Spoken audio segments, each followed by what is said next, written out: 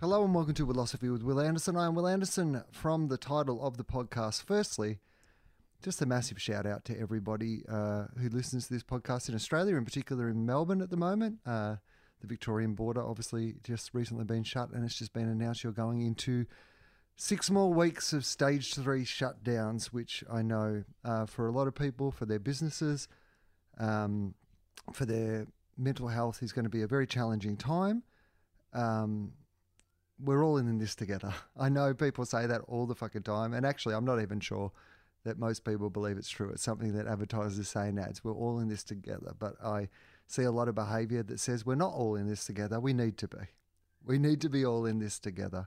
We need to have human empathy for other people. Everyone's going through this, and whether you're someone who's still got a job and you're working harder than you've ever worked before, my thoughts with you guys and all the support that we can give you. And the way that we can support those people is to, if we don't need to go out and about, if we don't need to take risks, then don't take them. Yes, you can go to the shops. Yes, you can go to the hospital. Yes, if you need to go to work, but wear a mask and disinfect your hands and just fucking stay inside if you can stay inside. It's shit. There's no doubt it's shit. It's absolutely fucking shit. I should have been talking to my brother for dinner tonight. My brother was going to come and visit. It would have been the first time we got to see each other since our grandma died. And, you know, we were really looking forward to having, 3 days together. I obviously haven't been able to see any of my family since Nan passed away. And, we're all giving shit up. These Melbourne things, I have some shows on sale in October. I got to be honest with you, I never thought those shows probably have much chance of happening, but I was hoping that they might. They were something to keep on the calendar as something you're like, oh, maybe in October. Maybe in October in Melbourne, the theatres will be back open and people will be out and about. And maybe that'll still be the case. Maybe they will be. But as Victoria goes into another 6 weeks of, not really being able to leave the house unless it's for something really important, chances are they're probably not going to happen. And even if they did happen, I can understand if people wanted to stay away and be safe. So everyone's given some stuff up. And it's hard for everyone. And it's fucking hard. Life's hard. Like, here's the thing. They say so often now, oh, life is hard because of this. Life was hard before this. Life is hard for everybody, and everybody's struggling with things, and everybody's going through things. And we need to remember that. And we need to remember that during a time like this, all the things that people are already going through, there's a bunch of other things on top of it now. There is no one in the world right now who's not going through this experience in some way. And if we are truly communities, if we are truly a humanity, a human race, something that has any importance other than to be there for each other and to look after each other and for us to continue to be a human race, we may be the only intelligent life in the fucking universe. We're certainly the only intelligent life that we've discovered in the universe. It's our responsibility not to fuck that up. It's our responsibility to behave better, to be better, myself included. I'm like everybody. You were starting to think that things have gone back to normal. In the community I live in, there was a fucking bush doof that 1,000 people went to. They're the people that I guess I run into at the shops, or the people that you see if you do go to a cafe. Maybe they work at the cafe. We don't fucking know. We've all got to be better. We've all got to try harder. I know so many people are. So many people are being so incredibly generous to their neighbours. Love thy neighbour. Not in a religious sense, but just it's good fucking advice. It doesn't matter which book you read it in. Look after your neighbours. Look after each other. It's really important right now. And yeah, maybe there'll be a different way we have to adapt to life, because the truth of it is that life can't go back to normal until there's a vaccine. And of course, life has to go back to normal before there's a vaccine. Probably. The vaccine's probably 12 months or 18 months away. So we're going to have to find a way out of this, because we can't lock down for 18 months. That's also an impossible proposition. So what we have to do in the meantime is lower the chance of people catching this shit to the lowest possible level that we can, so that we can open things again. And if they say we can open things again, but you have to stay away from each other and not hug each other and not fucking go to a bush doof, then don't go to a fucking bush doof. It's too much. You're being irresponsible to other people who have autoimmune compromise people in their families who don't have the choice of whether they get to leave the house or not. These businesses that have all had to go back to takeaways, they'll adapt and they'll pivot, but some of them won't. Some of them will go under, and that's all of our responsibility.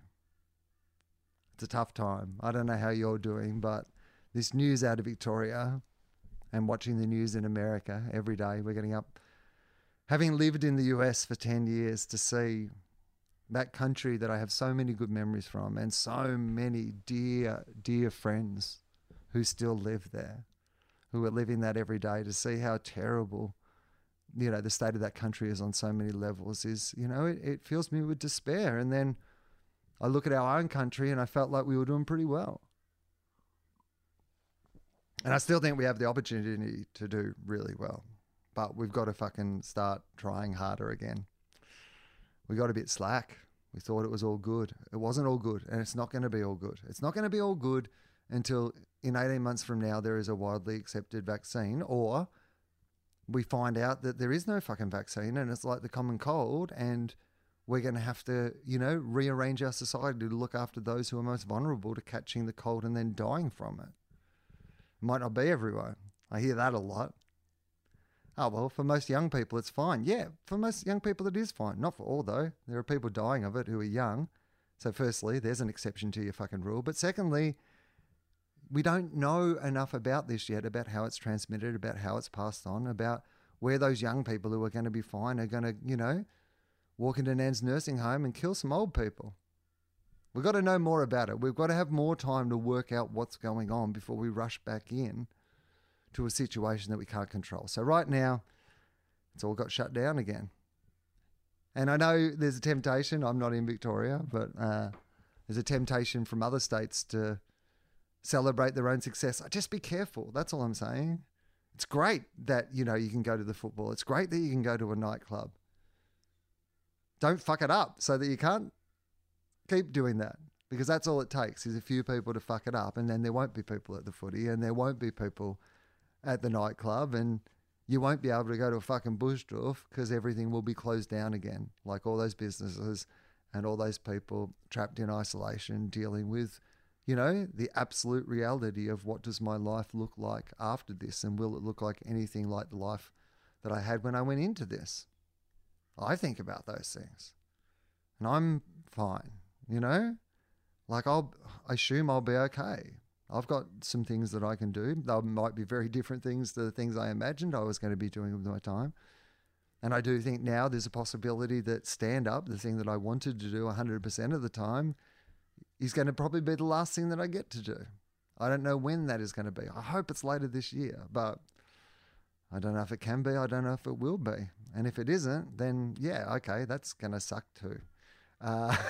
For financial reasons, but just for the reason that I love doing it. It's the thing that I love doing the most. So I don't like to, look, this is as much a challenge to myself as it is to you guys listening. And I'm sure there are plenty of people listening going, well, this isn't me, Will. I am staying inside. And I say, well, good on you. Fantastic. More people have to do it so that you don't have to do it as much. Because there are people who are sacrificing things, but the sacrifice isn't going to be important if everybody else isn't willing to sacrifice a little as well. So support your local businesses, look after your community, love your fucking neighbor, and think of the bigger picture for a little while. Yeah, it sucks that you haven't been able to go out and see your friends. Yeah, it sucks that you can't go and have a party. I'd like to go to a party. I'd like to go out and get drunk and go to a party, but you just can't do it right now. We just need a little bit more time to work out what we know and see if we maybe can get things going again.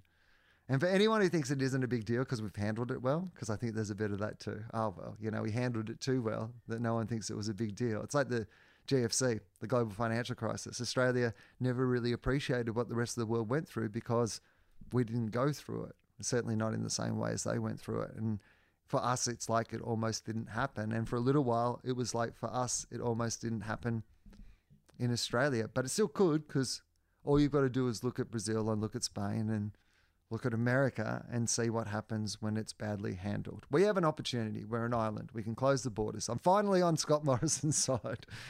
We can close the fucking borders. I'm normally not up for that, but right now, yes, We have an opportunity to control it, and we have an opportunity to rebuild a society. But let's not rebuild a selfish society. Let's rebuild a society that is better than the current society that we have. We have an opportunity. We've had these times to realize what is important to us in life and what is so fragile about life. The things that we thought we could rely on that can be taken away straight away. So anyway, you don't need to hear my ranting about this, and I won't make it a regular habit, but man, like I do have an attitude, as many people who listen to this podcast will know, to try to not hide when things are, you're feeling shit about things, because if you put up this pretense that everything is okay all the time, and I hesitate to do it sometimes because I realize that I still, regardless of what personal struggles I'm going through, have a really privileged life, and I'm in a position to be fine in a lot of ways, in ways that a lot of other people are not in a position to be fine. So that's my proviso and my preamble, and always I acknowledge that first and foremost. But I also have the attitude that if I pretend that everything's okay and I'm feeling okay about it all, and then I'm not scared about, oh shit, maybe I have to think about some other way to earn a living, maybe I have to think about some other thing to do with my life, then yes, it is a thing that it is in my mind. And of course, the more these shutdowns happen and the more the world reorganizes itself, the more it's probably sensible to at least have a think about those things, because it's more sensible for me to think about what I might do if stand-up doesn't come back for a year or 2 years than it is to just cross my fingers and hope it does. I'd love to be pleasantly surprised the other way around. I'd like to be completely fucking wrong about this, and I end up doing shows in August and September, October, November. That would be fucking brilliant if we're in a place where we can do that, and I would love that. But right now, I talked to Sean McAuliffe, who is today's guest, by the way. There you go. Sean McAuliffe, let's pivot to that. Sean McAuliffe is a legend of the Australian comedy industry. He is one of the great gentlemen and great intellects, and I just love talking to him. It's really fun, this episode, because he gives me permission to dig around a little bit more by telling me a story about his sister saying that he pivoted when I asked him personal things on the previous episode. So that's a bit of fun, and it does give me an opportunity then to, prod and poke a little bit more. And I really appreciate that he was the one who brought that to the table and gave me that permission. And I always think that an hour spent with Sean McAuliffe is, worth, 6 months at university. And so for those who can't go to university, sorry to make light of that. That's another fucking terrible thing, but I can't rant for 20 minutes at the start of this episode.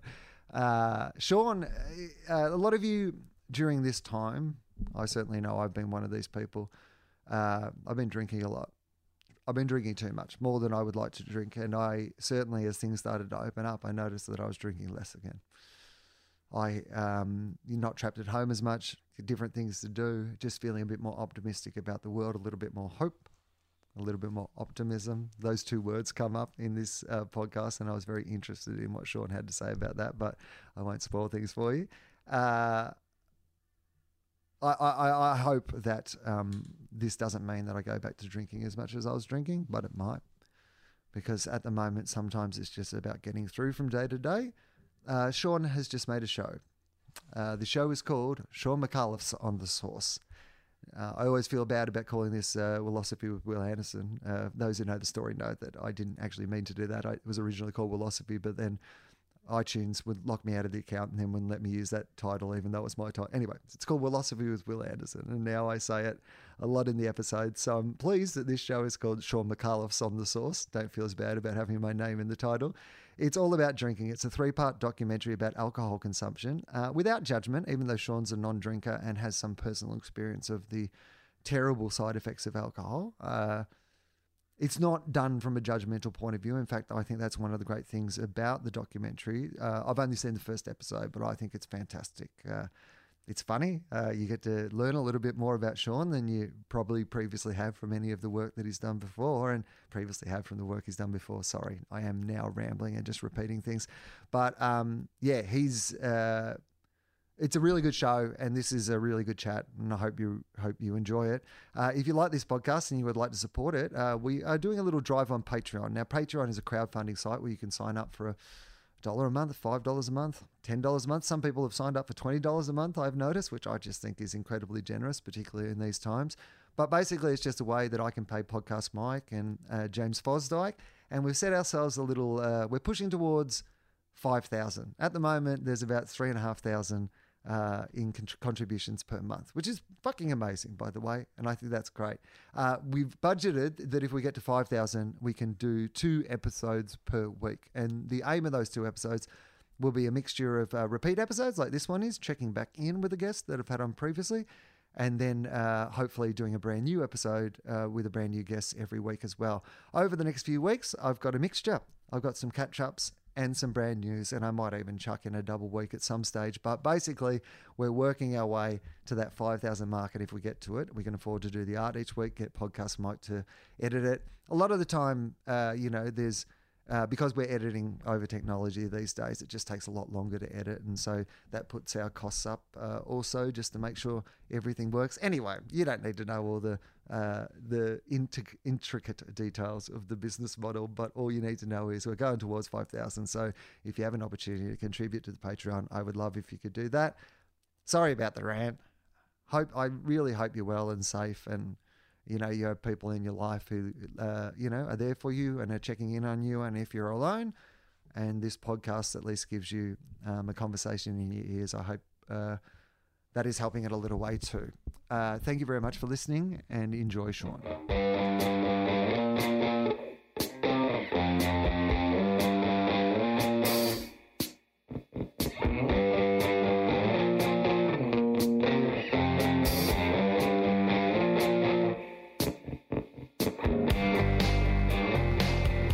Hello and welcome to Philosophy with Will Anderson. I'm Will Anderson from the title of the podcast, and this is what I've been doing during the quarantine period. I say as much for my guests to know these things as much as the people at home who might be regular listeners, but maybe you're not. So I always had a rule with this show where I would be in the same room as the person I was talking to, because there's something about that intimacy of conversation that I think gets lost a little over the wonders of technology. But I don't know if you've noticed, if you've been watching the news, you might have seen there's a global pandemic on and we're not allowed to be in the same room as other people. And so my pivot, and that's the word that we all have to use these days, we have to pivot our business models. So my pivot was to return to previous guests who had appeared in one-on-one interviews and talk to them. And so I'm very pleased to have this next guest returning to the Philosophy podcast, but it still starts the exact same way. And I ask this question: who are you? Hello, I'm Sean McAuliffe.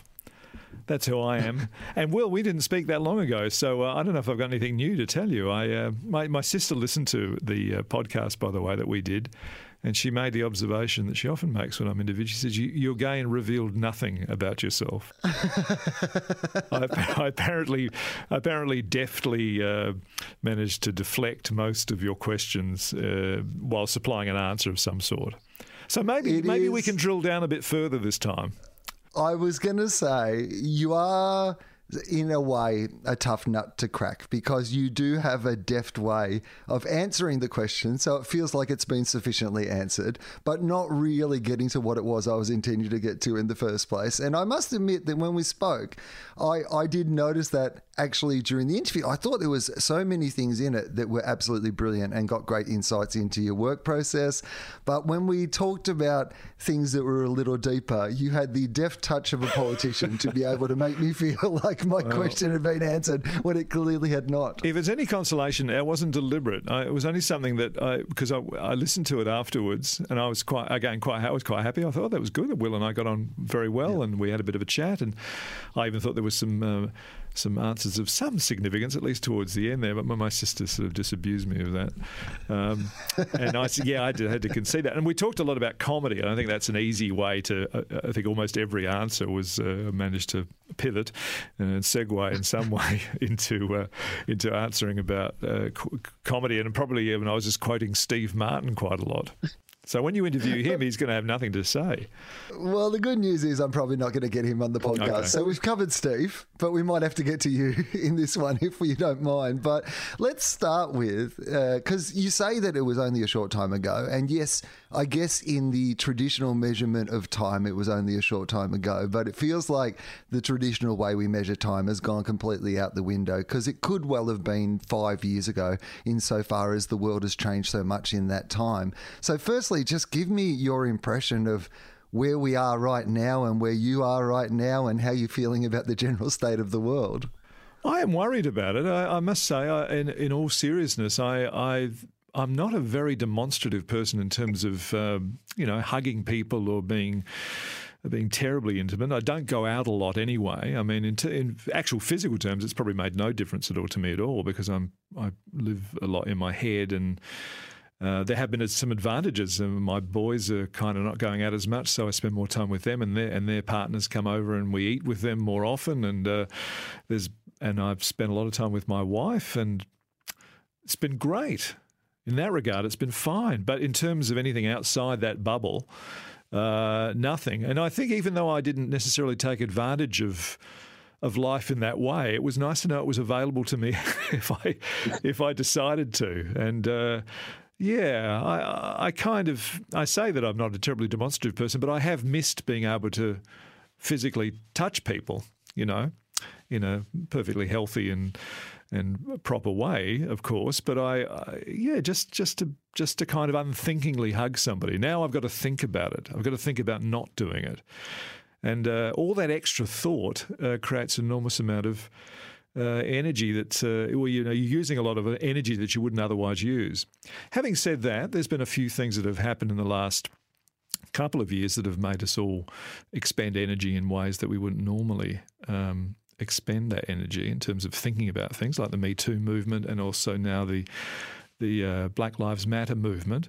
I think everyone's now doing an audit about their behaviour professionally and privately, and addressing their unconscious bias. And the way to address your unconscious bias is to think about it and move forward in that way. So that's good. And I think all this time that we're spending alone gives us an opportunity to think a bit more about things. And do that sort of take some inventory. So that's kind of where I'm at. Well, I finished Mad as Hell about towards the end of April. We lost our audience about halfway through, which was interesting. Lost our studio audience, and that was interesting because I realised how much I actually did like the warming effect of that laughter and how it became more of an abstract proposition after that. It kind of wasn't as satisfying. So what you've done there is you've very deftly gone from giving a personal answer to giving an answer about comedy. So I'm just going to have to red flag it. I actually am super interested in the Mad as Hell process. So let's deal with it. We'll talk about it straight up the top, but we're going to get started on this stuff. I'm happy to give it short shrift. I mean, that was interesting. I didn't realise how much No, I find it fascinating because what's the role of the audience? Because I will say this up front. This is my perspective. I think that your show and Charlie Pickering's show, The Weekly, have done an incredible job of being able to not only adapt to the circumstances they were presented with, ones that you would never imagine you would be in for that style of comedy show, and then not only adapt to them, but I think flourish. I mean, my personal opinion was it was my favourite season of Mad as Hell as I've seen, and this is definitely my favourite season of The Weekly that I've ever seen. I think they're doing, in isolation, the best work they have ever done in the history of that show. So when you suddenly realise that you are not going to have an audience, what is your immediate thought around that? Well, it was, oh, fuck, because we were told on the Friday before we record on Tuesday. So we were told the Friday, when most of the show had been written, that suddenly we weren't going to have an audience, when we'd been kind of used to that for 8 years. So I thought, I wondered what that was. I wonder what's going to happen there, but we had no choice. And that's one of the good things about it happening when it did was that we had no choice. We had no time to think about it. I think Charlie might have been presented with a more difficult problem because he had a number of weeks in which to address it and wonder what the best way was to deal with it. Whereas we kind of were on the horse and we needed to jump over that sort of obstacle that was in the way. So the very first show we didn't change anything. We did it like it was a proper show. We did our tech rehearsal during the day, and then we started recording at 6:30 or 7 o'clock at night, which is when we usually do it, and we just went on like they were there. And what we realised at the end of it is that we were 3 minutes under because, of course, we'd all performed a lot faster and we hadn't had to stop and negotiate the audience laughter. So we would for the first couple of weeks, we were shy material. We kept going back to the wicker basket where we'd thrown stuff that we said, oh, we'll never use that. And we're going through, actually, that wasn't too bad, was it? We'll use that. So there was a bit of that going on. And then eventually we realised that we would make sure we're in the writing that the actual joke wouldn't be right at the very end of the sentence. It would be kind of a few words before the end of the sentence, and we'd use a bit of some words as a bridge. So because most of my stuff's quite conversational and equivocating all the time. So, we were able to kind of bury the lack of laugh by making sure there was no pause anywhere. And I don't know if you noticed, but I spoke probably a lot faster. Or not faster, I was just pacier, I think. The show was just generally pacier. So we did half the season with an audience and half the season without, and people very kindly said we got a lot better at it, but I think more likely the explanation is they got more used to it. I don't think there was much difference, to be perfectly honest. In fact, Francis Greenslade, my very good friend who's been with me in almost everything I've ever done, he said he preferred not to have an audience, which is interesting as it delineates the difference between both of us. I kind of need them probably just to have it make sense, but he much prefers not having them there. Just they get in the way a bit, and that's because he's an actor and I'm a performer. So there's a slight difference in approaches there, I think. I'm very interested in the role of the audience. It's something. Firstly, we're having to discuss with Gruen at the moment because we're not back until October. But and originally on the time frame of everything opening up again, it felt like perhaps we'd be back to having an audience, or at least some version of the audience for the show. And now with some of the setbacks, it looks like, that's at least something that we won't know until it's closer to when we go. And so we have to have a look at what the show would look like without an audience and what the show looks like with an audience. But more so as a stand-up comedian, because I have become so perfectly aware. I did a couple of years I was doing radio last time we spoke, and, radio is one of those things that you don't really need an audience other than the other people in the studio really to be the audience for you, but you can make that. Whereas my job, stand-up, that I was going to be doing all this year, has just gone away because it is actually impossible to do it without the audience because the audience are part of the performance itself. Yes, it makes no sense, does it? It'd be like painting with only black and white. That's it. And TV is a bit different because it's kind of straddling the experience of being on stage in front of an audience in which they are the only point to the exercise, and of course television, they're kind of just part of they're kind of helping a little bit for the audience at home. And in terms of their use for Mad as Hell, I mean, obviously there's the functional, if no one laughs, then you have to cut that joke out. There's that aspect of it. There's also a few characters that kind of didn't make any sense. The more lower energy moments actually didn't make any sense without an audience there to kind of lighten it. How to explain this? There's a kind of if an audience senses that something's embarrassing, I mean, they kind of know that it's deliberately embarrassing, they'll laugh and that'll fill this sort of awkwardness, and that's quite helpful. I'm thinking, though, with your show, there's probably they're more of a bit like Have You Been Paying Attention or The Front Bar. There's a kind of an underscore of the fun that you're having together at the panel. And you're probably not really directing your material directly to the audience and responding to them in the way that you would be doing stand-up. There's just no way to fix up the lack of an audience in a theatre. I wouldn't have thought. It just kind of goes. And that's the case with almost not just comedy, but any sort of theatre, I suppose. I mean, I was trying to think of the way that the theatre companies could survive, and maybe they could go the way of the National because they record a lot of stuff and then they make it available to subscribers. But you can fool them in drama. I just don't think it'd work. It'd cease to be what it is because the audience, you'd speak to this far more profoundly than I would, but the audience gives you permission to do your next bit, really. They give you permission to go places that you didn't even think necessarily that you might go. And you're reading that room, specifically reading that room, which is why it's so difficult to try and justify a joke done in a room when someone's filmed it on their phone, clipped out a little bit of it and put it on the internet and said, oh, isn't this outrageous what's been said here? And of course it is outrageous, but, everybody was on board when you were doing the joke. Yeah, what you don't realise is that I got a series of consent from that audience. I had asked, is this okay?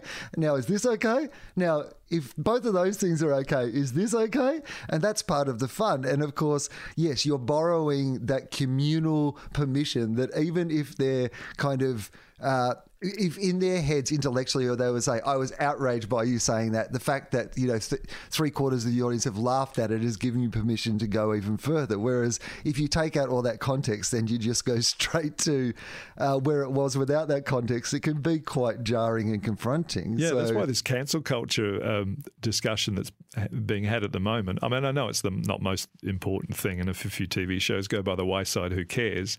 Because generally, if people are thinking about themselves and the way they're addressing their audience and moving forward and progressing, that's a good thing. But in terms of, in terms of dealing with people who are outraged over something that's almost been presented to them, isn't this outrageous? And of course, yes, it is outrageous. It's terrible. What does that mean? Does that mean anything? Does that mean the material is dated? Not necessarily. Just means that it's, just sound like a cliche, but it is out of context, isn't it? It is out of context. It loses it, and it's very hard to justify it. It's very hard to sit there and try and argue your point because the mood isn't there to listen to that argument. So my general thoughts around the idea of not only looking back at what we've done, but looking forward at what we are going to do is, you know, a question that we get asked a lot as comedians at the moment, because it's a popular narrative in Australian culture, is this idea of the death of the larrikin and that you can't say anything anymore and political correctness has ruined comedy. And I probably 95% of the interviews that I have done recently have touched on that theme because it's been in the zeitgeist. And in a general sense, I've always thought that, you know, restrictions on things, firstly, you know, as you've shown from not having an audience this year, can inspire you to new and different levels of creativity. But secondly, if something has become so cliched, whether it's racism or sexism, it's already...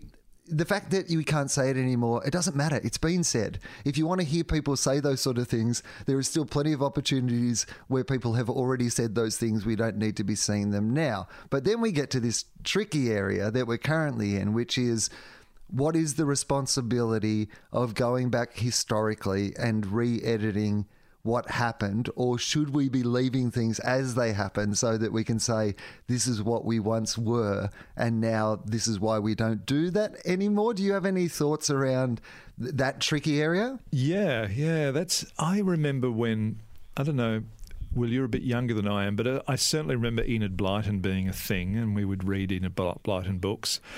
And of course, the Enid Blyton books had gollywogs in them, in the toy sense of they were living toys that were gollywogs. And then, when was this? One in the late 80s or in the 90s, there was a decision made that wasn't something that could be tolerated. I can perfectly understand that argument and agree with that. But then somebody had the idea to change them to monkeys, which seemed to me to make it worse. It seemed to me, if you know the history, like you can't erase entirely the fact that they were once gollywogs. It just seemed, and so that's a problem. That's a problem that exists now in the books that are still available.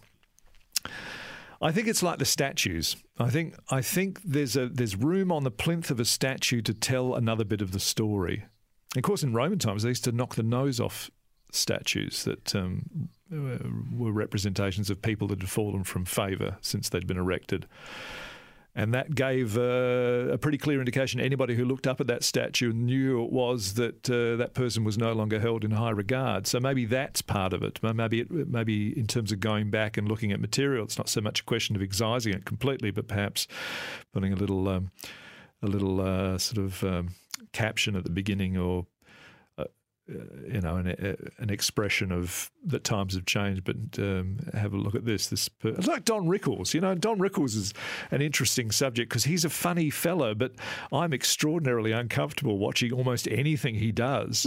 I mean, I can tell that he's funny, and I like him because he's funny, but I do wish that his funniness was in the service of material that wasn't to deal with race as much as it does, or disability, or because, you know, his gig, for those listening who don't know Don Rickles, but his gig was always to kind of I think most of it was kind of improvised, where he'd just sort of pick on the otherness of someone in the audience. There seemed to be no distinction. He'd pick on everybody. This was at the end of the day. He'd say, "Oh, look, I've offended everybody, and I've picked on everybody, and we're all the same because we all have the same differences," or something like that. There was some sort of logic to it at the end. I'm not sure it was entirely convincing logic, but it is extraordinarily problematic now to watch it. And I think if you're a comic, your job is to muster that audience so that they're laughing at more or less the same thing at the same time. And as you get older, you've got to deal with your own age and the disparity between your age and the audience. As your audience gets bigger, it also gets wider and therefore it gets more diverse. So you've got to work and be a bit more thoughtful about what the common things are, what the shared experience is that you're going to use as the basis for your joke. So again, it gets back to that point I guess we were talking about at the very beginning, where it just makes you more thoughtful or mindful. And you need to put a pair of nostalgic glasses on if you're going to enjoy somebody's performance from years ago. Has there been examples of your own work that you look back on now and have had to wrestle with, oh, okay, I wouldn't be able to do that today, or I would not want to do that today, or perhaps I should not have even done that then? Oh, I don't think I have to go back that far to find examples of that. I go back to March of this year. I'm sure there are things there. Well, I did a character for many years on Full Frontal called Milo Kerrigan, who was a boxer, and on one reading of it, it's making fun of the cognitively impaired. On another reading, it's a clown figure. I never know really what it is. But if someone came to me and said I was extraordinarily offended by that, I'm not going to say to them, no, you shouldn't be. Because intention counts for nothing.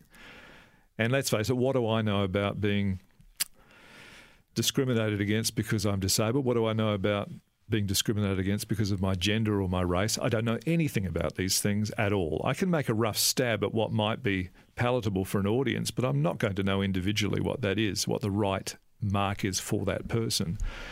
So I would never stoop to an apology that ran along the lines of, well, I regret if I've caused any offence, because regret's not sorry, and if I caused any offence doesn't deal with the fact that offence has been caused. So I would just say, I'm sorry that I offended you. I mean, that would just be right. I mean, they would know it wasn't personal because I don't know them, but there would be plenty of examples of material that could easily be read as homophobic, transphobic, racist, all of that. And often those subjects are kind of appealing to me. I might deal with them in a way where I take on the qualities of someone who is objectionable in that way in order to make a point or get a laugh or whatever, and that is more likely to be open to misinterpretation that something was a bit more straight down the line, but I would argue perhaps less funny.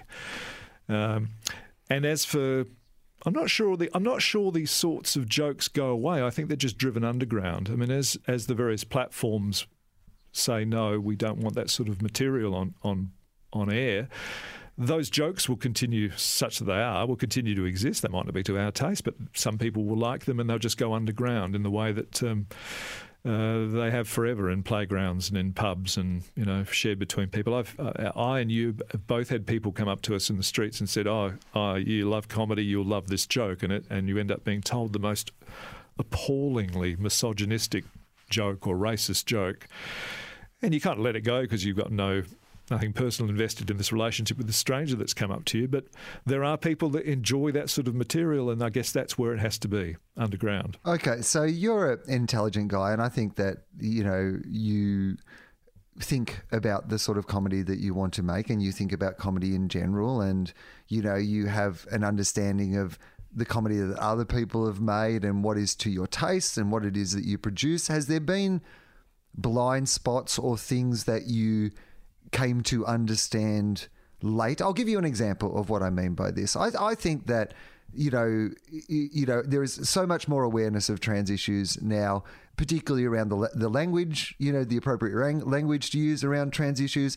It would be one that if I look back on, things from even as recently as 12 months ago, but definitely, if you go back, a decade, my understanding of the language to use and why language that I would have been using, not to denigrate or hurt, just wouldn't have been appropriate language to be using. The other one I would say for me personally has been mental health. I've been on a bit of a I've been trying to replace mental health slurs, like casual mental health slurs in my language, just describing things as being crazy when I could have done more work to actually come up with a description of what they are and not just lazily sort of relying on those sort of things. So they're examples out of my own life, things that I think I came to later than my understanding of perhaps and empathy with some other marginalized groups.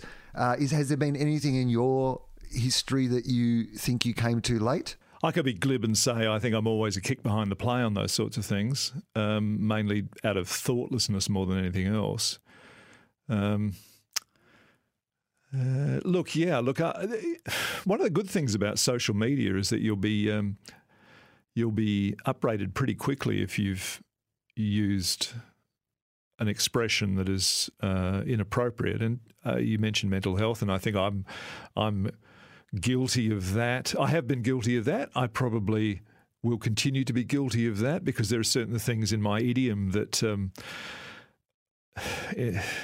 perhaps less so in a scripted sense because I can go back and check on that. But if I'm up in front of somebody, like in our conversation now, I could easily use expressions like crazy or nuts or, someone going to the banana factory. I mean, those things, because of my age, I suppose, are still there, and I need to weed them out, and I need to do that audit that we were talking about earlier. So we're all a work in progress. I think humanity is a work in progress. I mean, the list would be too long. I mean, I played a character on Full Frontal called Fabio, who was, at the very least sexist, but in quotes. Now, does that make it any better? Does the level of irony excuse it? I think I thought so at the time. There was a point in the middle of that where I thought that it didn't, but continued a couple more, and then it became problematic for me. Or it actually wasn't problematic at all. I just didn't think it was that funny anymore. I suppose that's the conclusion I came to.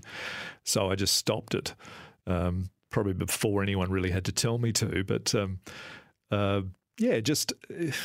I have a bit of a rule now on the show we're doing where Gary McCaffrey and I will say, well, is this joke we're a bit concerned about. Why are we concerned about it? Well, because it deals with a subject matter that's a little bit uncomfortable. Is it an arguable point? Does it, like if you strip away the joke, is it still something that would make sense as an argument if we had to try and justify it? And if we can do that, then we may well choose to do the joke, despite the risk of it being misinterpreted or it landing awkwardly. But if we say, no, it's not much of an argument, it's a bit of a lame, weak argument, then we'll throw it away. That's for this show. There are other shows where we wouldn't probably apply that, where we probably have grown out of doing shock material or material that we think is funny simply because it's so outrageous or it shouldn't be said. Because I think that's a bit easy, and I think we're blessed with the ability to have material that doesn't need to justify itself on that basis. But there are other people, and there are other comedians that you could easily talk to who would say, well, I think shock. I think something that's now regarded as politically incorrect gains more value, and that part of that it's not even a joke. Part of your arsenal is language. So part of that is using words that have now fallen from favour and now have enormous power when you use them. And I think that's fine, providing you're happy to deal with the consequences. It's like any freedom, I think. As long as you're prepared to withstand the tumult, then that's fine. If it's not worth your while, and if the joke isn't there when you remove those words, then it probably wasn't much of a joke in the first place. And that's, I guess, we get to the absolute pointy end of that conversation around, the death of the larrikin, or, you can't say anything. Do we like the larrikin? Do we like him? Well, I don't like the larrikin. All we're thinking about when we say death of the larrikin is literally Paul Hogan. All we're saying is every modern day comedian is not Paul Hogan. That's all anybody is really having a conversation about. We love Paul Hogan. Why aren't you all Paul Hogan? Bring back Paul Hogan. That's what it should be called. But secondly, I think you've got to the exact point, which is you can still say whatever you want to say. If you go to comedy rooms, if you go to a construction site, you're going to hear people saying whatever it is they want to say. It's just that some of those things now have consequences if you want to continue saying them, and you have to be ready to answer to those consequences if you want to say those things. And that can be from a level of, here's a joke where we've used this language provocatively but we think we're making the right point, through to, as you said, somebody who's saying, well, my shtick is that I am completely politically incorrect and therefore this is the world that I live in. Anyway, Sean, this was my fault. I started asking you about comedy and we got away from talking. I don't want to disappoint your sister a second time. So no, okay. I'm going to take you back to that dinner table, because you said you're spending more time with your teenage children, and, you know, how are they going with all this? I'm very interested, because if you're a teenager right now, you know, particularly if you're a teenager coming into adulthood, and so many of the things that are about you coming and exciting about you coming into adulthood have been suddenly taken away again, and you've really gone back to being, you know, in your younger teens, you know, back at home a lot more, not being able to go out with your friends, not being able to socialise in the way and take the risks that you might ordinarily take at that time. But not just that, you're looking at a world where suddenly things like university and unemployment and the climate all loom large as major issues, as well as the global shutdown because of a pandemic that swept the world. How is their optimism about the world, and how do you show them that this is still a world that is worth living in and fighting for? I was surprised. I had a conversation recently. I have three boys. They're 22, 19, almost 20, and almost 18. So the 18-year-old is doing his year 12, so he's had that sort of on-again, off-again thing this year with school. And all three of them share the view that the world's pretty shit, and the prospects for enjoying that world are pretty limited. Such whatever joys it may hold, they're going to be few and far between, and it's going to be very difficult to access them. And which really disappointed me. And I guess I hadn't really looked at it from their point of view. I mean, I've got a little less road out ahead of me than I've already covered. So for me, life's been great. You know, I've loved it enormously and continued to do so. And I can, you know, certainly led them to believe they could accomplish anything they ever wanted to when they were children. I literally said, you can do anything you want. Anything you want. You want it enough, you can do it. Whatever you love to do, you may be able to turn that into a job, you know. Because why? Because that's exactly what I did. So I thought. I've either done that or I've fooled myself into actually accomplishing that. But as was explained to me by the 22-year-old, he said, you don't realise that you were born in 1962. You know, you were far enough away from the end of the Second World War not to have dealt with certainly the war, but also the austerity that came from the war. You've lived your childhood and most of your adult life in the most prosperous and safe times that have existed in history.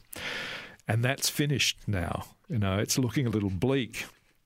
The fuse on this bomb is, you know, almost up.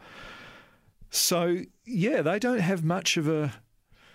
They don't really know what is there going to be there for them, I suppose. They know it's not there now, and I think they know that their maturity in some ways will be arrested to a certain point where they'll be home longer, and that they won't, you know, be able to have the wherewithal, assuming they can get the job that they want and that they love and can earn whatever they need to earn in order to provide for themselves and a family, if that's what they know that gets pushed out later and later and later for a whole lot of reasons, including, you know, people my age hanging on, but also just, you know, you hear the news last night of $270 billion being spent on defence capabilities, presumably aimed at our major trading partner. It's kind of bleak. So listening to that, I had to concede that all those points were quite right. And we've been talking more about what it is to be a human rather than what it is to be a lawyer or a psychologist or a film director or whatever, you know, people see perhaps as, at least in our family, as their possible career path, and what it is to be a human being. And that's been really interesting. I've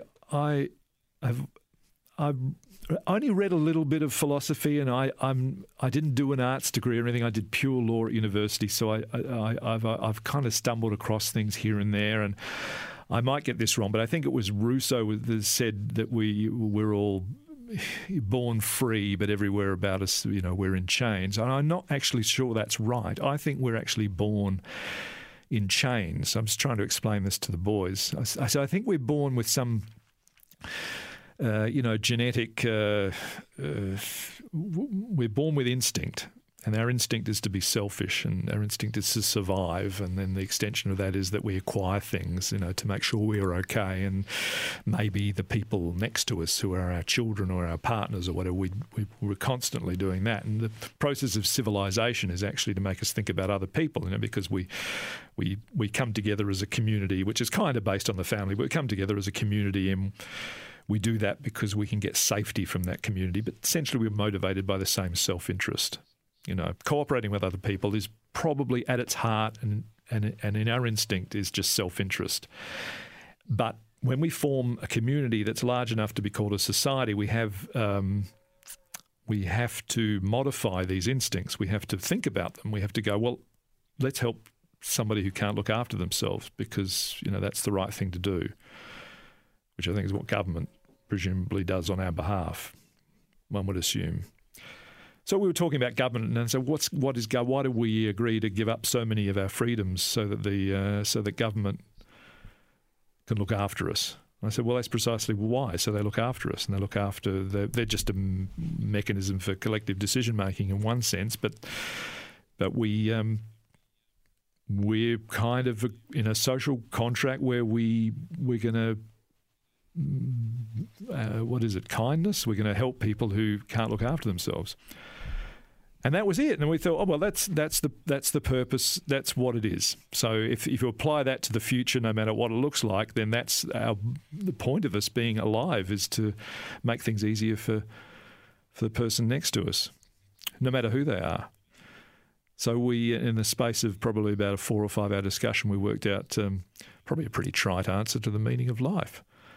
So I felt that made things a little less bleak. So this idea of starting with kindness, I have hopes. If I want to be optimistic, because I think it's going to be one of the great all-time disgraces if we try to go back after this and pretend to get back to what we thought was normal before this. This is a massive wake-up call, I believe, for us as a planet and as humanity to have a little think about what is important and what is actually important and what we want our lives to look like when we go back to the world operating, a little bit more how we recognise it operated before what happened, whenever that happens. But my cynical side, my defeated side suggests that there is so much of the system that is reliant on us not picking apart the system, that we need to get things back to normal as soon as possible so we stop thinking about these sort of things and we get back working for the system. My hope is, on the other hand, that we take the kindness and empathy and compassion that perhaps we may have learnt during this time, people helping out their neighbours, shopping for their street, providing toilet paper for somebody over the fence, realising that perhaps when somebody doesn't have a job, it's because some huge thing out of their control came along and took it out of their hands. And the reason that they don't have a home is because suddenly that they couldn't pay their rent or their mortgage. And so many people across the world have had insight into that who have not had insight into that for a very long time. My question to you after that long run up from the boundary is this. Optimism that we take the positive lessons from what we've learnt in this back into the world, or pessimism that we'll immediately forget that we liked baking bread and talking to our neighbours and things like that and all just go back to our jobs? Non-deflective question, just a sidebar question about your question. Are you deliberately avoiding the word hope by using optimism? I mean, I don't think I was. I think no. I don't think if I wasn't deliberately, and if I was even avoiding it, then it probably was. It was unconscious rather than a conscious decision. I think optimism is a better word. I mean, I thought you might have made a deliberate choice there, because I'm always a bit suspicious about hope. It feels very close to prayer to me. But optimism seems to be implicit in the use of the word optimism as some basis in, there's some reason that we can tie to the optimism in truth. And I don't know, what I was trying to say in my garbled way, I think, was that this big system that we talk about, which you're worried that we might go back to trying to serve, is the very thing that you're talking about helping your neighbour with the shopping. It's exactly the same thing. It's just that it's gotten so big and it's gotten so impersonal that we might have forgotten what the point of it was in the first place. So to be able to view the world as being a bit smaller, view our world as being a bit smaller, our community as being a bit smaller, or a community always suggests something smaller than a society. Maybe community is the best way to do it. All the problems that we have can be solved on a community level. I've got no doubt at all. And it's a question of whether that's a street or two streets or a couple of suburbs or whatever. I did a documentary recently about alcohol, and I went to a place called Norseman, which is just out of Kalgoorlie in Western Australia. And they had a significant alcohol problem over there. People were dying as a result of consuming too much of it. They've only got one pub. There's only about 1,000 people in that community, but they all got together and they decided to go to the pub and say, would you mind not opening on so early on Sundays and Saturdays in terms of your drive-through and takeaway section? And also, can we limit the amount that can be purchased to, these items in these quantities?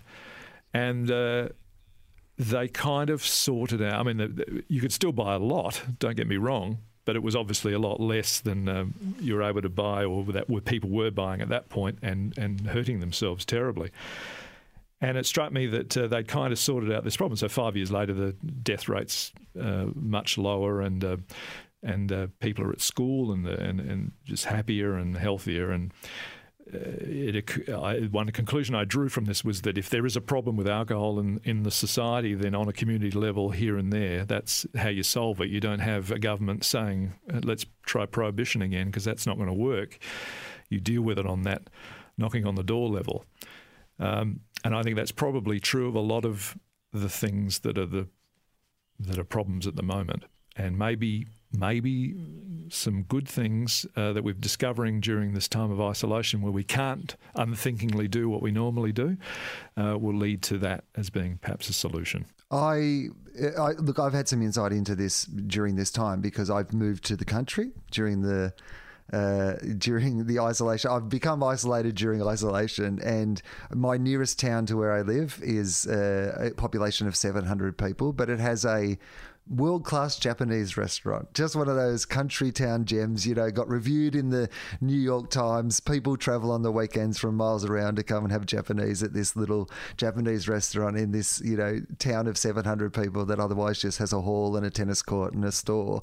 And during obviously the time where they couldn't have people there, the local community really just rallied to do takeaway food from that restaurant. And that real connection between people in the community understanding, if we buy takeaway from here a few nights a week, this business will still be here for this community, when people are able to come back and dine at this restaurant. But also the connection between the restaurant and its customers became stronger, because the restaurant itself was like, look at this is the local community that have banded together to make sure that we'll still be in business for all these people once it comes out of that. And I'm seeing examples of that across communities across Australia at the moment. You can't shop necessarily or go to a mechanic in a different suburb. You're going to have to use your local mechanic and reconnect with your local community. And I do genuinely think that you've touched on something very much that I respond to there, which is that idea that we build it out of community. And I also agree when it comes to alcohol? Because, okay, let's get to this show that you've made. Tell people about it first. Let's kind of put the headline on it so that people can understand that you've made this series. I've seen the first episode. It's fantastic. Oh, thank you, Will. It's called On the Source, and it actually came out as a result of me, because I don't drink and haven't done for about 30 years, and my children, this is about 5 years ago, I suppose, when the oldest was about 15, I was conscious of the fact that no doubt very soon they'll all be offered alcohol, and I really had no advice to give them. So I decided to think about alcohol because I'd never really thought about it before, other than that it wasn't my cup of tea, ironically. And my parents hadn't consumed alcohol when I was a kid, so I'd not seen them and we'd never talked about it. So I was 18, turned 18 at university. My friends thought it'd be funny if they gave me a beer or two. And so I kind of went in a bit naive and blind about the whole thing, and consumed way too much alcohol during university, but then just gave it up because I didn't really like it too much. So it wasn't a big deal for me at all, but the end result was that I knew nothing apart from what I vaguely remembered of my own behaviour and what I'd seen, I suppose, in films. But no one had really given me any advice. So this documentary was me just actually trying to... I thought, well, I did this about faith. I thought I'd find out about faith by doing a documentary rather than reading up on it. So I'll do the same thing with alcohol. I'll just show the boys the doco. It'll be easy. Then I'll never have to talk to them about it. But I spent a lot of time... I didn't want it to be a finger-wagging exercise, so I was quite confessional up front about my own failures with it. Also making it quite clear that they weren't serious problems, because there are people with serious problems, and I certainly didn't want to be making light of it, but nor did I want to wag fingers or anything. I literally went in with an open mind because I could see the social utility and shared experience that come about from having a few drinks with people. And then, of course, in Australia, we're very proud of our egalitarianism, and it's a great way. It's a great leveller, I'm told. And I guess what that means is it's very hard to put on airs when you're completely drunk, and everybody's kind of... It's reductive. Everyone's down at the same level, and people feel comfortable with that, I suppose. So if someone offers you a drink and you say, no, not for me, no, thank you, no, and you look at your watch, or whatever the reason is, you say no, the person offering you that drink, who has been rebuffed,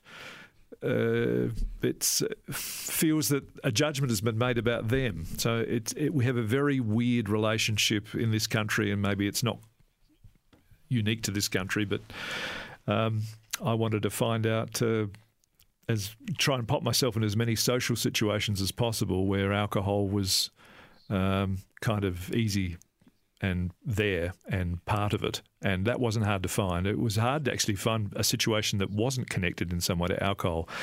It kind of has its claws in everything. If you're commiserating, or you're celebrating, or you're having the landmark moment in your life, or there's a birth or a death, or you're in company or with someone you love, or by yourself and miserable, it's within easy access, and it's there to be consumed for lots of different reasons. So that's what this little exercise was all about, was just to find out, just to think about it, I suppose. And if there's a takeaway at the end of it, I'm just hopeful that people maybe think about something they didn't have to before. They just, as I did, I just didn't really think about it at all. And I wasn't aware that it was a Class 1 carcinogen. I mean, that might sound very naive, but I did not know it was up there as a Class 1. So that, I knew it wasn't terribly good for you, but I didn't know it was that bad. And also just finding out why it's a thing, why it exists, and how it's consumed, and what biologically, why do we react in that way to it? And I discovered that alcohol in nature, I mean, it's just the kind of the excreting, what is it, an excreting bacteria. It's effectively what it is. But it exists in nature. And we've been evolved to kind of respond to it in the way we do, because it has an aperitif effect. So you can imagine our ancestors wandering around, probably eating every couple of days or every 3 days or something like that. And you can smell alcohol, although you're not conscious of it, but you smell the sweet smell of some overripe fruit, and there you find a hunk of, oranges on the ground there, and you start eating them, and the alcohol has the effect of making you a bit hungrier. It signals your brain to consume more than you actually need, so you end up storing the calories and kilojoules, and you wander off and you might eat 3 days later. So in nature, it was a way for us to survive. But of course, we monkeyed around with it and decided to distill it, and we enjoy we can accentuate the euphoric effects of alcohol, and as we all know, it messes with your prefrontal cortex, and you can't read the room as well. We've been talking about reading the room quite a bit in this podcast, and your ability to translate the signals that others are giving you doesn't work as well. Now, if you're with friends and you're a bit shy, as I was, I think that makes it a bit easier to deal with people. Everything gets simplified, so you can kind of relate in more basic terms with people, and particularly if they're drinking as well. If you don't know those people and you're wandering from one pub to another in the street, then something's going to be misinterpreted if people are drunk and wandering around, and of course we know what the consequences of that is. So that was something that I had never thought about, but something that, as a result of making the documentary, I kind of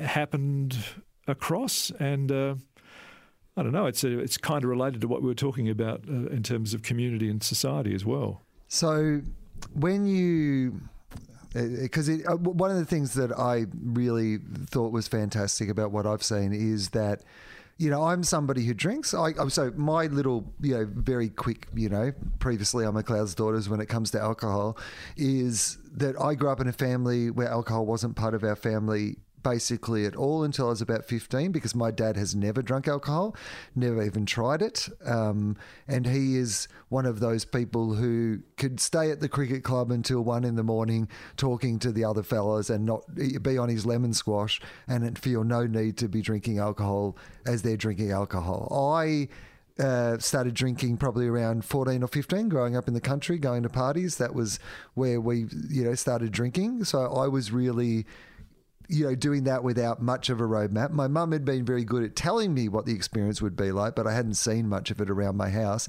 particularly being farmers' kids. The only parents you really see regularly tend to be, your parents or other farmers who aren't, drinking a lot when they have to get up at 3:30 in the morning to milk some cows. So it hadn't been a huge part of our social scene. So certainly at the sporting clubs, you saw it at the cricket and the football. That's where we mostly saw alcohol. And you talk about the link between alcohol and sports in the show, which I think is incredibly interesting. But I didn't have much of a roadmap, and I've had periods in my life where alcohol has not been an issue in my life, and I've had a couple of periods where, the amount that I was drinking has become, to a point where, luckily, I've always been at a point where I could say I need to be doing this less than what I am doing it now, and my brain and body respond to me telling it that. There are a whole bunch of other people that I've met in my life who, when they get to the point when they're drinking too much and they tell their brain and their body ignore that advice. And unfortunately, and I guess that gets me to what you said earlier on, which was, how hard is it in this country for someone who wants to stop drinking alcohol to stop drinking alcohol? And I'm not talking about someone like you at university who just decides this is not for me. But if you're somebody who has a problem with drinking, you've mentioned that so many of the things that we do day to day in our society, whether it's the billboards that you have to drive past to the every occasion that is celebrated in some way with the addition of alcohol, is that something that you saw firsthand, the idea that it would be incredibly difficult if you're somebody who wants to stop drinking to be in a space where that is accepted? Yeah, there'd be so much negotiation of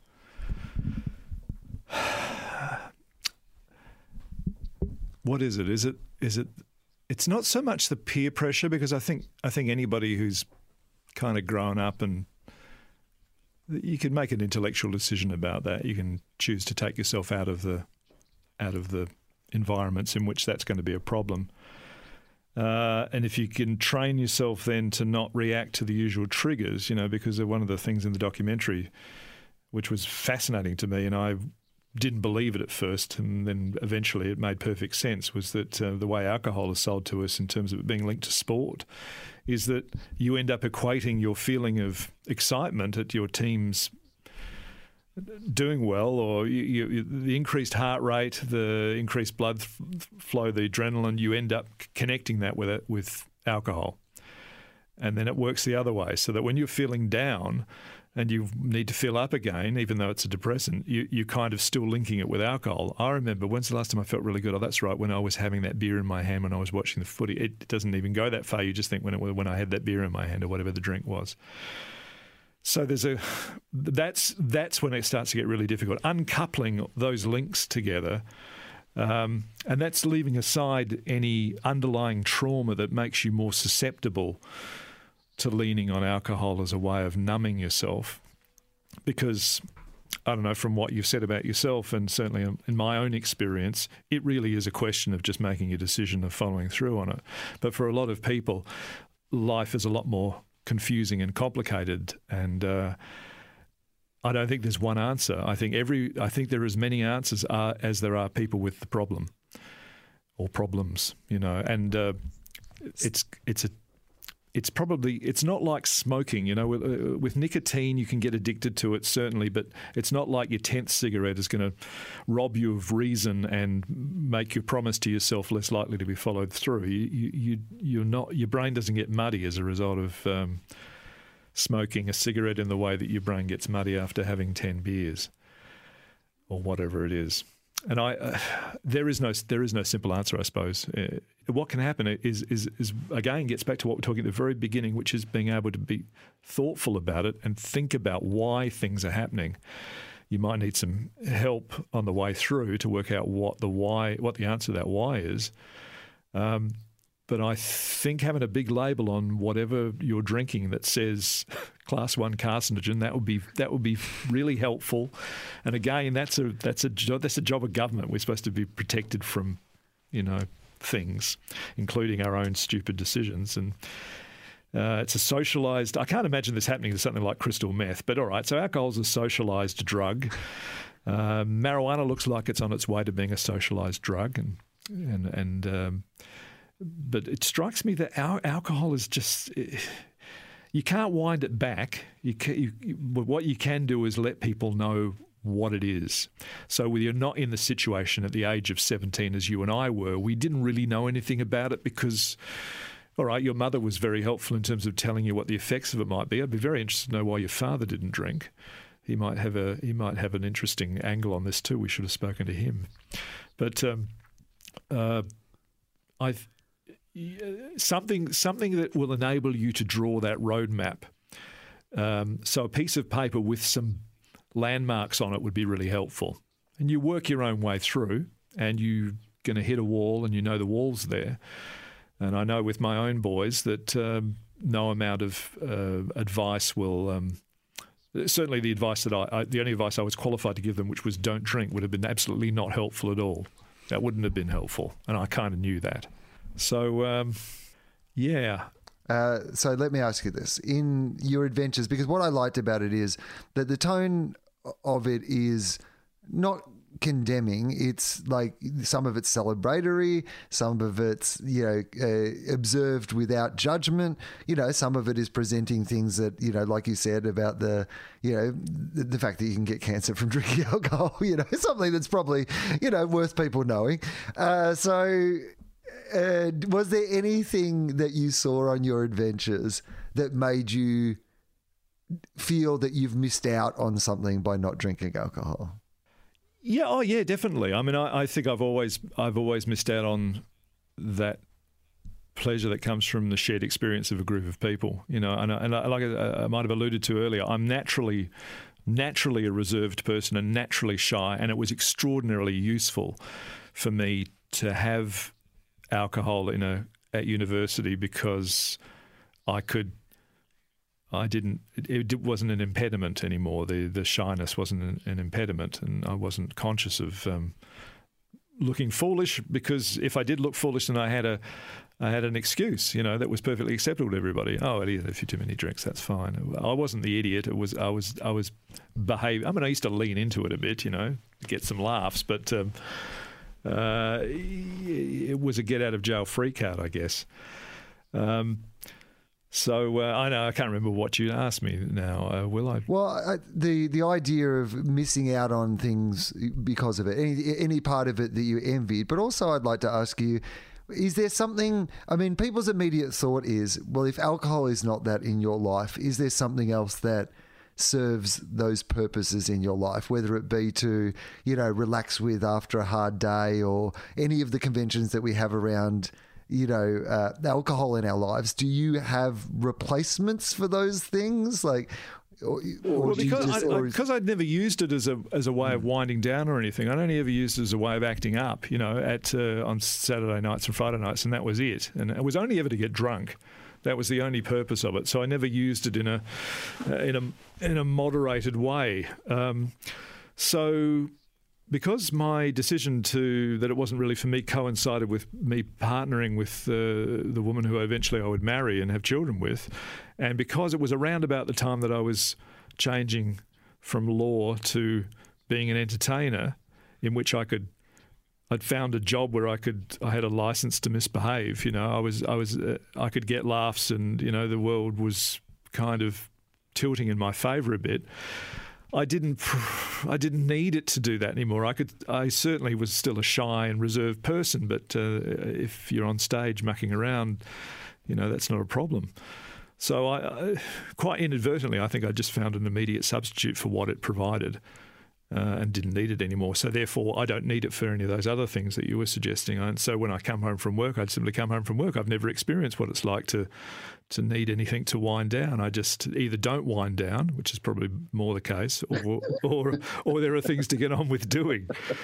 I can't think how I could possibly have done whatever I've done in my working life, and had to be coping with drinking too much. I just think it would be such a waste of. It was always just such a waste of time for me. But having said that, I didn't want to go into this doco finger wagging, and I legitimately could see that friendships were fostered. That certainly with team sports, that there was something about that reductive levelling that goes on, which was enormously helpful to them all to be able to bond together and work together as a team. Now, I've not quite had that. I've always kind of been like in charge of the team, or I don't know what that is. I'd like to think you could accomplish all those things without having alcohol, but because alcohol's so pervasive, it seems to be that's what the lubricant is. That's just the available and only one that's around. Is there a vice in your world? Do you have a vice? Something that feels that sort of, because part of the thing that I like about alcohol, and I think that most people who listen to this podcast also know that, cannabis, plays a reasonable role in my life. And what I quite like about both of them, to be honest, is that they have a vice-like quality so in the same way as eating a big piece of cake or something that you shouldn't be doing. Some days, I'll drink just a proper full-on can of Coca-Cola. I know it's 8 teaspoons of sugar. I don't care. But part of the thrill of it is that I should not be doing it in the first place. Is there something in your world that feels that sort of, or is it your brain just doesn't work like that? No. Yeah, I can't think of anything that I would call a vice in that way. I mean, I'd be being glib and to suggest it was, licorice all sorts or something, but no, I don't. I actually I do get some enjoyment from occasionally denying myself things. Oh, okay. We talked about this before, but occasionally I say, well, I won't have butter for the next 2 weeks, or I'll do without bread for until the end of March. Yes, that's my vice. My vice is denying myself things. That's ridiculous. That's insane. It's true, but I say it out loud and I realise how mad that is. Yeah, that's not good. That's not good. All right. Well, we have to finish up because I'm very conscious of your time, and I know that you're on the promotion of the show at the moment, which means that you have to have not only this conversation but a lot of other conversations. What is the main thing that people are fascinated about when it comes to this documentary? Is there a question that you have already been asked a lot of times? Look, on a very surface level, that people seem intrigued that I would open myself up in the way that I apparently have, although I don't see that because obviously I live with myself, so I know quite what I'm like. But I guess it is very different from what I normally do in the public, in front of the public eye.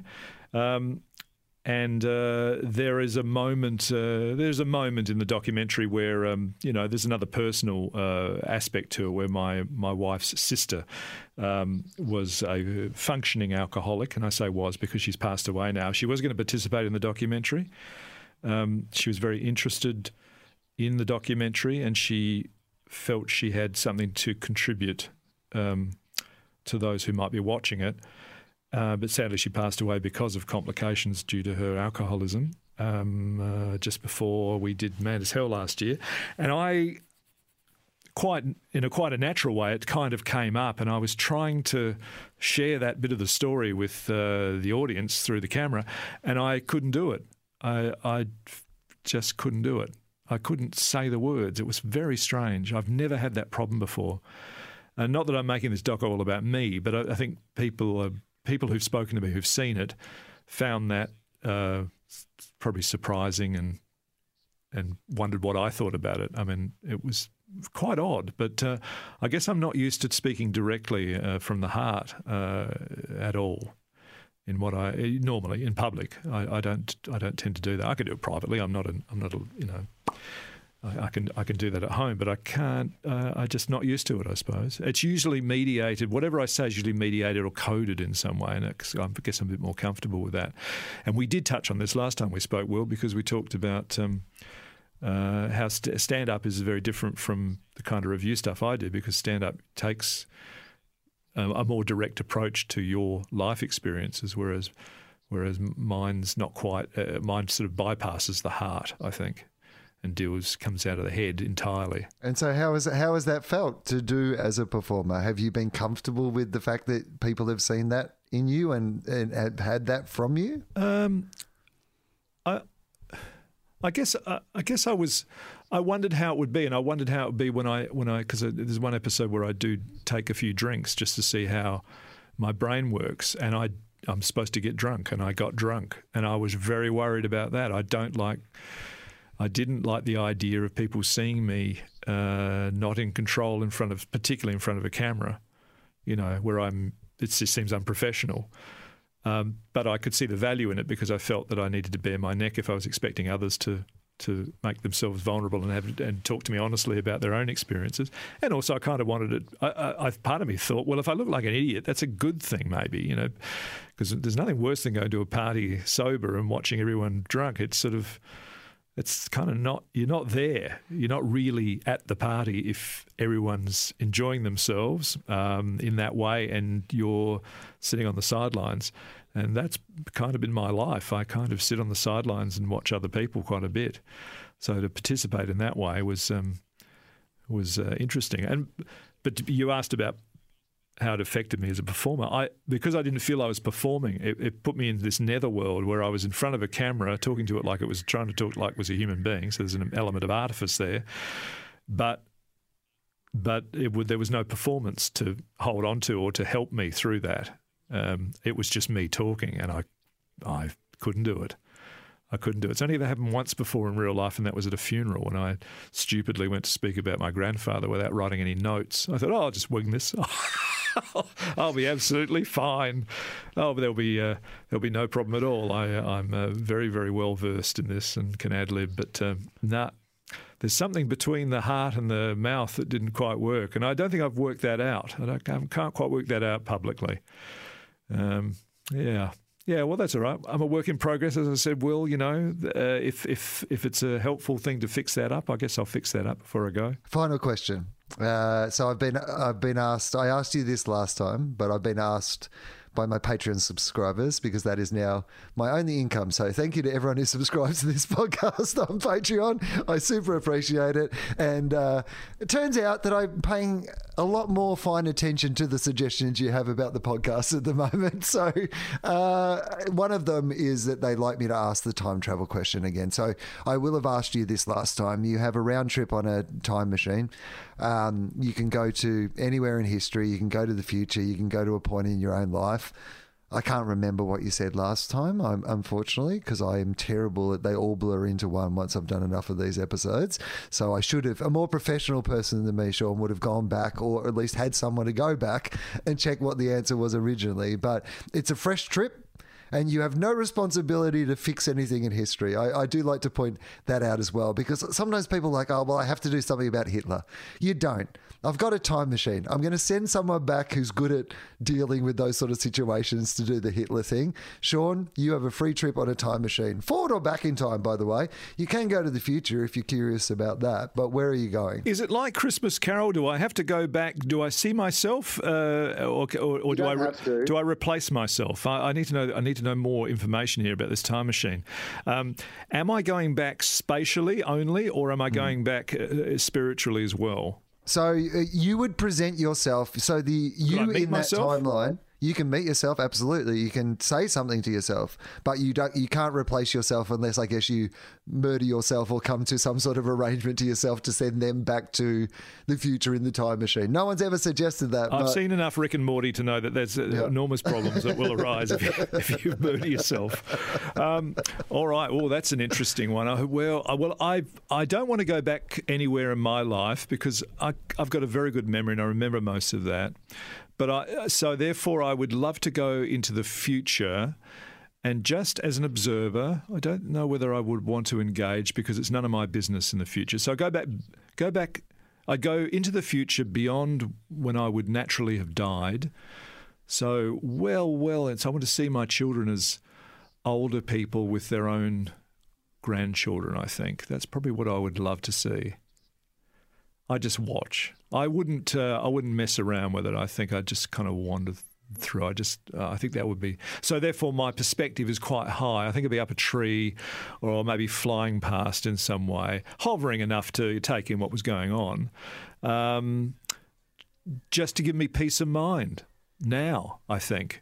Because we were talking about how perilous the times are ahead. I'd like to think there's no guarantee that humanity will exist beyond, let's face it, beyond next week. So to go ahead about 50 years, that would give me some comfort now. Yeah, possibly, or it would possibly give you the opposite when you see what the world looks like 50 years from now. At least I'd know. I mean, I think if there's everything's overgrown, I'm assuming the Earth would actually exist. So let's say 50 years, and I don't see anything, and there's no one around, no humans around anyway. There's some other life form that presumably the coronavirus has mutated and has formed some sort of societal norms and functioning very nicely. Then I could come back and go, wow, I'm going to really make use of this time more responsibly than I might otherwise have done so. So either way, I'll win. Sean, it's been a pleasure. Thank you so much for doing this. I think we got some stuff. Let me know what your sister thinks, but I think we got to some stuff. Thanks, Will.